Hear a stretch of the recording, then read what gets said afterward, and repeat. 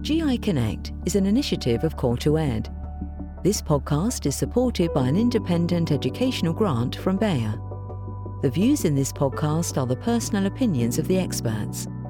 They do not necessarily represent the views of the expert's academic institution or the rest of the GI Connect group. For expert disclosures on any conflict of interest, please visit the Core2Ed website. Hello and welcome to this podcast covering upper GI highlights from ESMO. I'm Sam Klumpner. I'm a GI medical oncologist at Mass General in Boston, and I'm joined by a good friend, Dr. Yelena Janjigian. Yelena, you want to introduce yourself quickly? Yes, thanks for having me, Sam. It's a pleasure to discuss updates from ESMO 2022. It was a great congress in Paris. We're all back reliving the meeting, and so it's a perfect time to discuss what we've learned. Yeah, so we're going to hit the highlights. We'll talk a little bit about some frontline data and then move into the second line space. I think this whole world of gastroesophageal cancers continues to evolve, which is a good thing for our patients. So I'm going to start off by asking you about some data that you presented, which leads into maybe some bigger questions about how to move beyond your CheckMate 649 data. So you had a nice poster from a fellow looking at the combination of FOLFOX and PD-1 and building upon that. Do you want to talk a little bit about that? Yeah, thanks. So one of my junior colleagues, Dr. Citron, presented exciting, opportunity for a junior to showcase your junior faculty and fellows. This is a follow-up to CheckMate 649, right? We know that most of our patients in first-line setting derives a degree of benefit from immune checkpoint blockade. But given the fact that our tumors are chromosomally unstable and quite complicated, the tumor microenvironment needs a little bit of a boost. And so that's the rationale behind many of the combination studies that are ongoing now. Our phase 2 FOLFOX regorafenib nivolumab is one of them. This is building on the work showing that tumor targeting with trastuzumab, for example, and anti-PD-1 therapy combination may help augment the anti-tumor immune response. So we looked at first-line patients, irrespective of PD-L1 status, and assessed progression-free survival and overall response rate and other markers of clinical benefit in first-line setting. What's probably one of the more striking findings about the study is that the rate of PD-L1 positivity in first-line setting was substantially lower than what we saw in CheckMate 649 using 28 antibody. Some of it is likely our patient selection because people were probably directing a patient to a study if they were PD-L1 negative. But also it's the difference in PD-L1 testing among the studies. We found that the study met its primary endpoint, the progression-free survival benchmark that we were hoping to achieve, we did. So this is, again, confirmatory data to consider combination strategies in first-line setting. Yeah, I think, trying to address the potential immunomodulation of anti-angiogenic therapy is definitely a strategy that has some legs in this disease. It's similar to this trial. I know you've also been involved in some of the lenvatinib studies, and we've certainly seen some, mixed frontline, later line len-pembro data in the past. But we did see a little bit of an update and some clues into how this phase 3 regimen is going to be tolerated. I don't know if you want to give us a little highlights of sort of the lead-in from this trial. Yeah, so LEAP-15 is a large phase 3 study that's currently ongoing globally. I would say in the United States, since CheckMate 649 made immunotherapy available for all, the accrual in the United States was a bit difficult because the comparator arm did not have immunotherapy, right? So that'll, will make the data interpretation a bit harder once the data is available. But globally, the study had no problem accruing. And in the United States, we also put a few patients on, mostly PD-L1 low tumors. And essentially, it's the same question, right? Will lenvatinib help move the bar above what we have accomplished with CheckMate 649? We know KEYNOTE-62 data with pembrolizumab in first-line setting initially was disappointing. We do think pembrolizumab and trastuzumab are very similar drugs, so that should not be a factor. But whether or not, the preliminary data presented at ESMO suggests that the combination was doable, it's tolerable. Grade 3-4 adverse events rate was, as you would expect, and it's manageable. So let's see if it's better. It's too soon to say, but certainly preliminary data suggests that it, as you said, may have some potential in subset of population. Do you think, just since we have you here and you sit at a position of sort of seeing the 10,000 foot view over the landscape, do you think that the patients that are going to be enrolled in these novel combination strategies are going to be sort of pre-selected for the PD-L1 low population, since we sort of have a standard, or do you have no concerns about enrolling a PD-L1, say, CPS high patient onto a combination since they're getting IO potentially in both arms?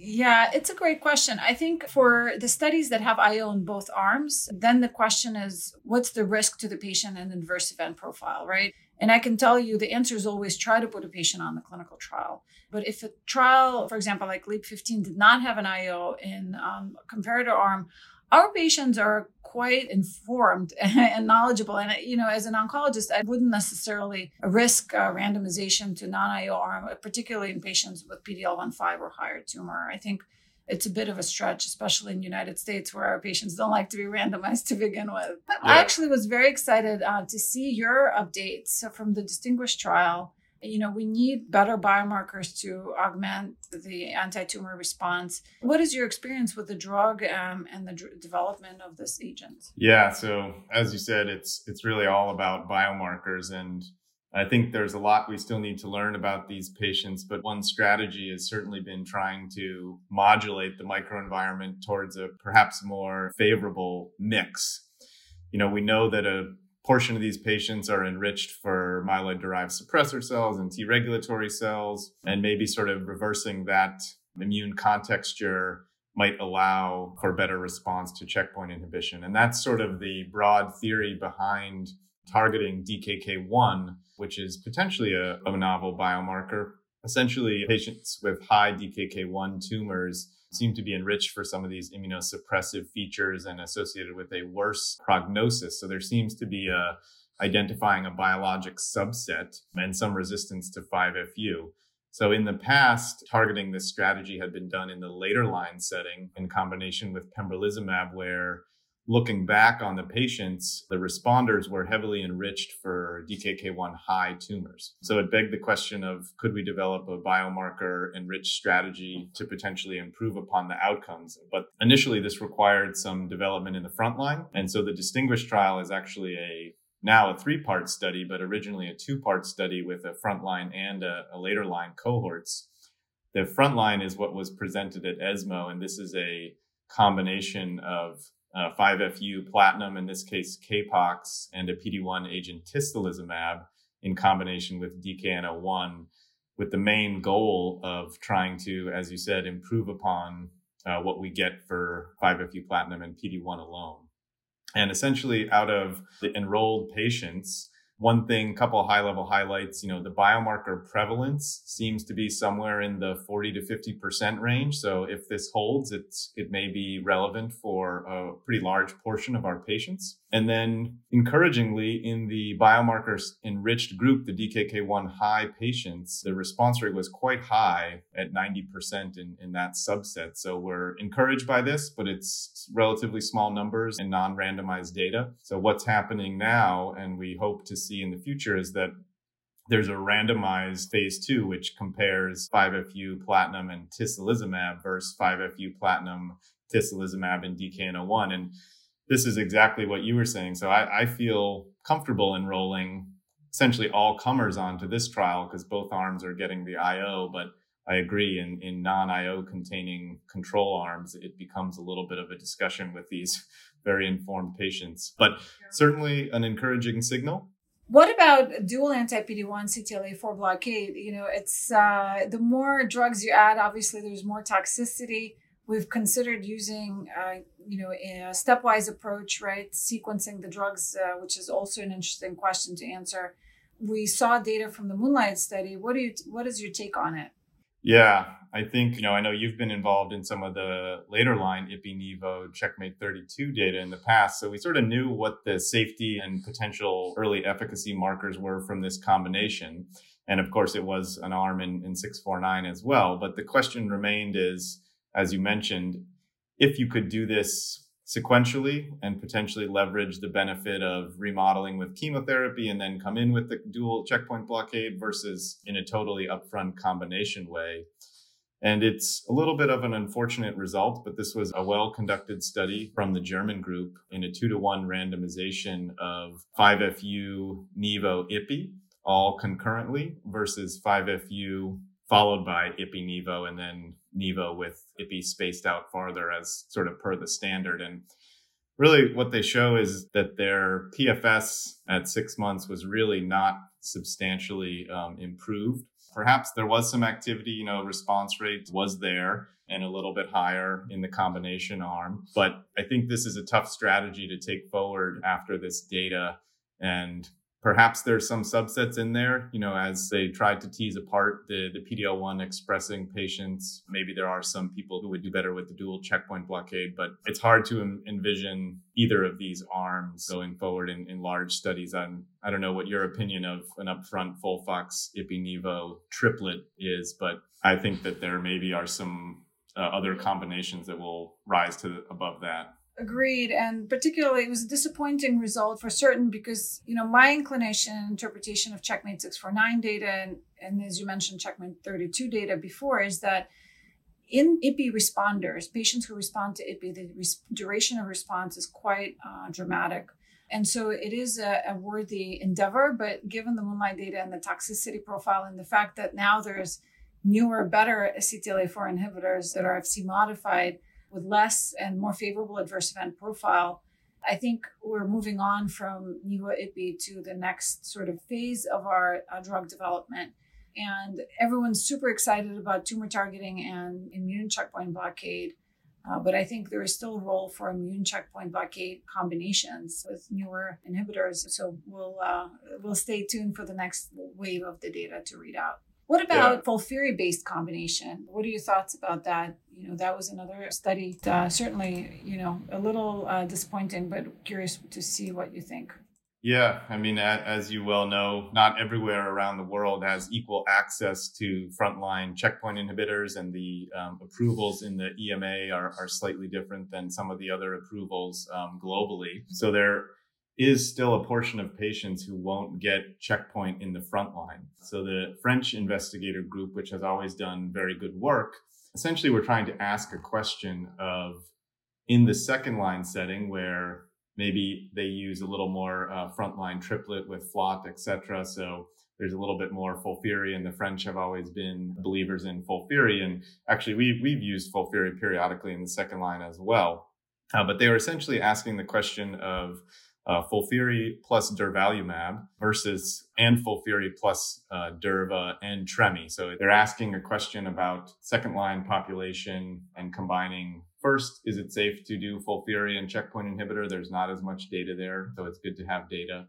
And second, do we see a signal? So they were asking both of these arms whether or not they would improve the PFS at 4 months beyond what a sort of their target range was. 70% PFS at 4 months. What they did show is that actually neither arm achieved the primary goal, but they did see some little bit hard to interpret in sort of these data sets, but there were definitely some tails on these curves. There was an overall PFS that was at least comparable to what we've seen in second line, and there were some durable responses, but the regimen, as you suggested with the CTLA-4 and checkpoint, is not without toxicity. And there was, almost a 50% rate of grade 3 or higher adverse events. So this is in a second line setting where we're not talking about curative intent. I think all of these things need to be weighed against the toxicity and what we may achieve with standard. But I do think there's still a role to asking questions about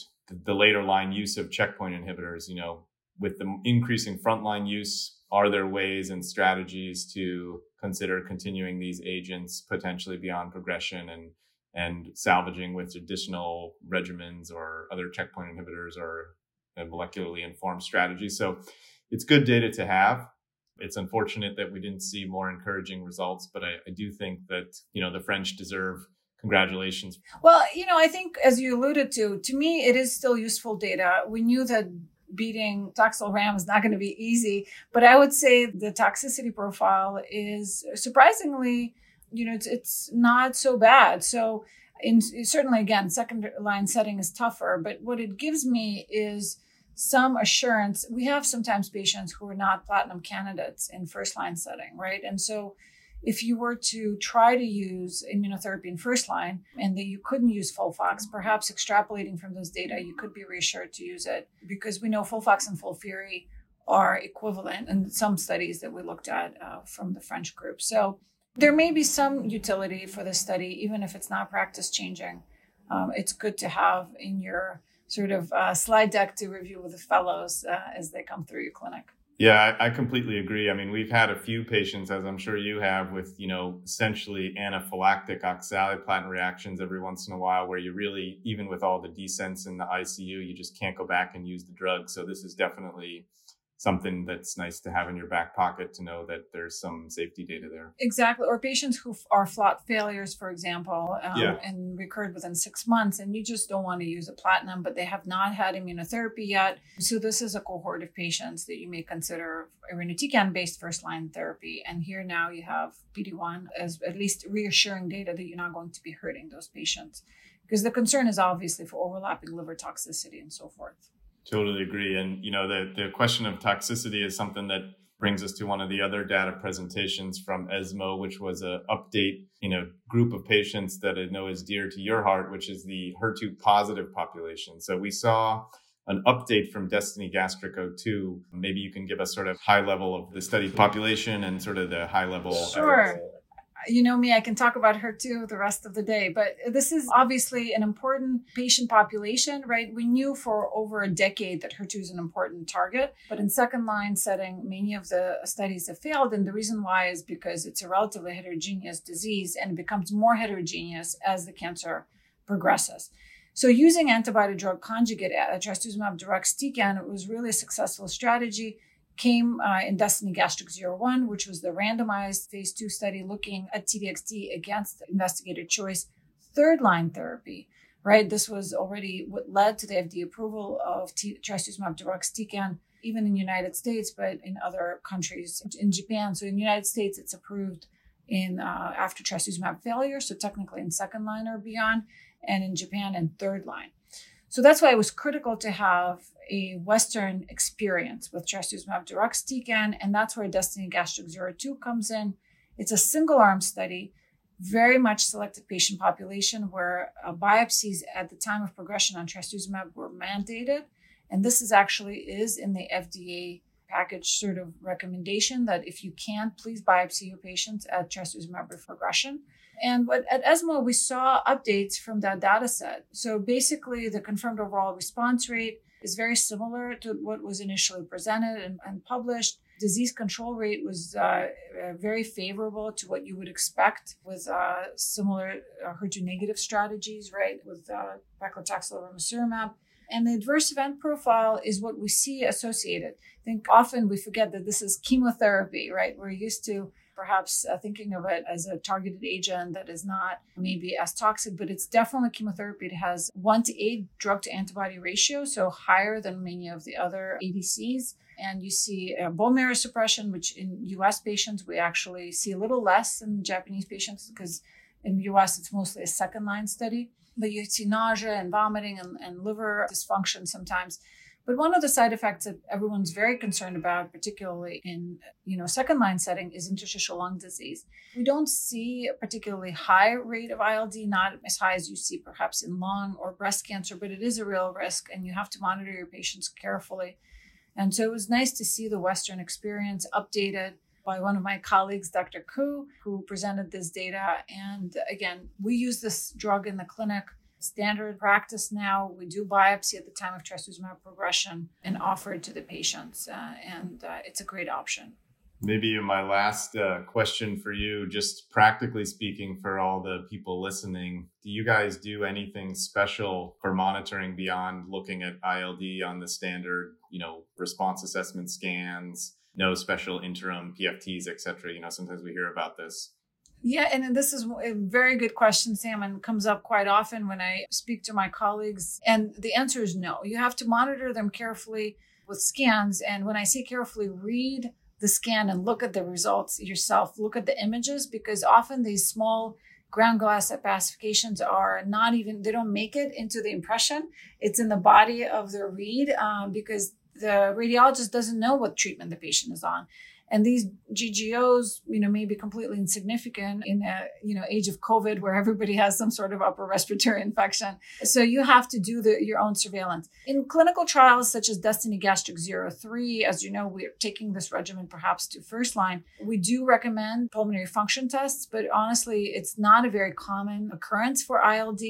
So to do PFTs in clinical practice for all, it's a bit of an overkill. I think you just need to talk to your patients and monitor the scans carefully, because if you stop at grade 1 or even possibly intermediate between grade 1 and 2 ILD, most of these patients just do just fine. There are very few, if any, grade 5 events. There was one grade 5 event or death on Destiny Gastric 02. It's more common in breast cancer patients because they get a lot more therapy, and also many more of them had probably chest radiation and other factors. But in gastric, you should be fine with just routine scans and just, looking at the scans carefully. Yeah, that's been my experience as well. Well, look, this was an awesome rapid fire review. It's always great to see you, and hopefully next time we'll be in person. So I want to thank everyone for listening, and want to thank Dr. Janjigian for giving us her time, and look forward to talking again. This GI Connect podcast was brought to you by Core2Ed Independent Medical Education. Please visit core2ed.com for more information.